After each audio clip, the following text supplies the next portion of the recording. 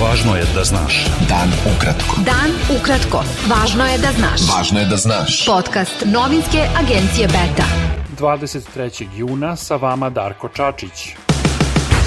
Premijeri Hrvatske i Srbije Andrej Plenković i Ana Brnabić otvorili su u Subotici Hrvatski dom Maticu, čiju izgradnju je u potpunosti finansirala hrvatska vlada. Plenković je izrazio nadu da će Hrvatski dom biti bitan za dalje negovanje hrvatskog identiteta u Srbiji.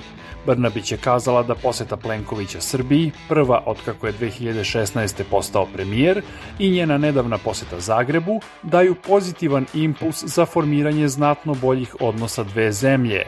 Hrvatski dom Matica biće sedište Hrvatskog nacionalnog vijeća, novinsko-izdavačke ustanove Hrvatska riječ i Zavoda za kulturu vojvođanskih Hrvata. Uoči otvaranja Hrvatskog doma, Plenković i Brnabić su održali sastanak u Subotici, posle kojeg su razgovarali i članovi vlada Hrvatske i Srbije. Načelnik Generalštaba Vojske Srbije Milan Mojsilović izjavio je da je od komandanta KFOR-a zatražio da pripadnici te misije preduzmu hitne mere na zaštiti Srba na Kosovu. U vanrednom obraćanju medijima povodom najnovijih hapšenja na Kosovu, Mojsilović je rekao da je srpski narod izložen strašnom pogromu od režima Aljbina Kurtija.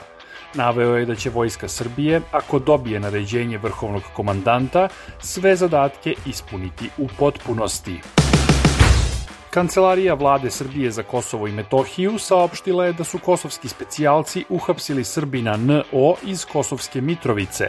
Kancelarija je navela da hapšenje nije slučajno tempirano na jutro posle dijaloga u Briselu i da jasno pokazuje da kosovski premijer Aljbin Kurti ne želi smirivanje tenzija, već nove krize. Srpska lista je ocenila da su nedavna hapšenja Srba na Kosovu neosnovana i arbitrarna. Nemačka vlada je zatražila objašnjenje od vlasti Srbije povodom optužbi koje je na račun Berlina izrekao ministar policije Bratislav Gašić.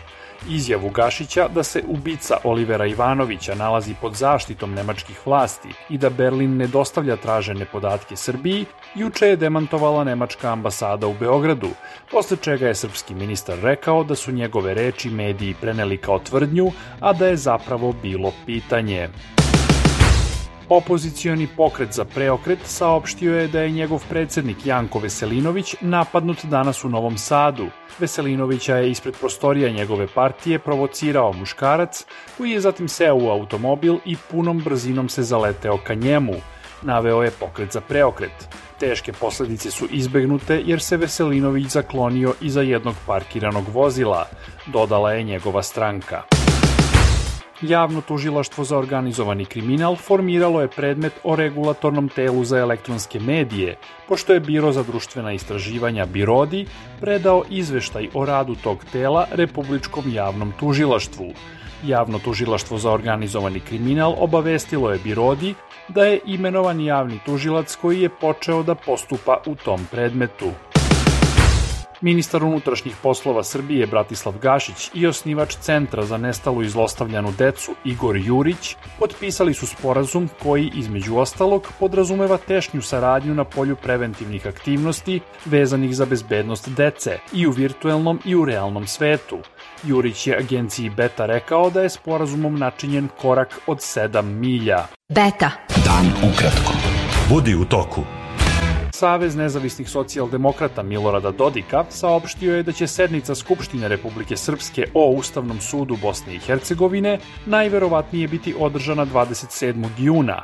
Danas je istekao rok koji su vlasti Republike Srpske dale Ustavnom sudu Bosne i Hercegovine da povuče novi pravilnik o radu, prema kojem plenarne sednice suda mogu da budu održane bez i jednog sudije iz tog entiteta.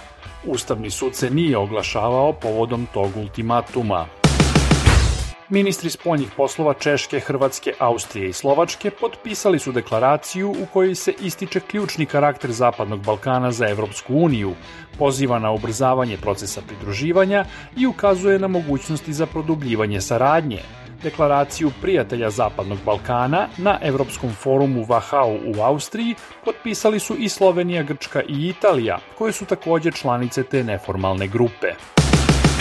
Američka obalska straža saopštila je da je podmornica Titan, koja je nestala na putu do olupine Titanika, doživela imploziju i da je poginulo svih 5 putnika. Sistem američke mornarice za detekciju otkrio je zvučnu anomaliju u Severnom Atlantiku u nedelju, što je, kako se veruje, verovatno bila fatalna implozija podmornice Titan. Bilo je to sve za danas. Sa vama je bio Darko Čačić. Do slušanja. Pratite nas na portalu beta.rs I društvenim mrežama. Važno je da znaš. Dan ukratko. Podcast novinske agencije Beta.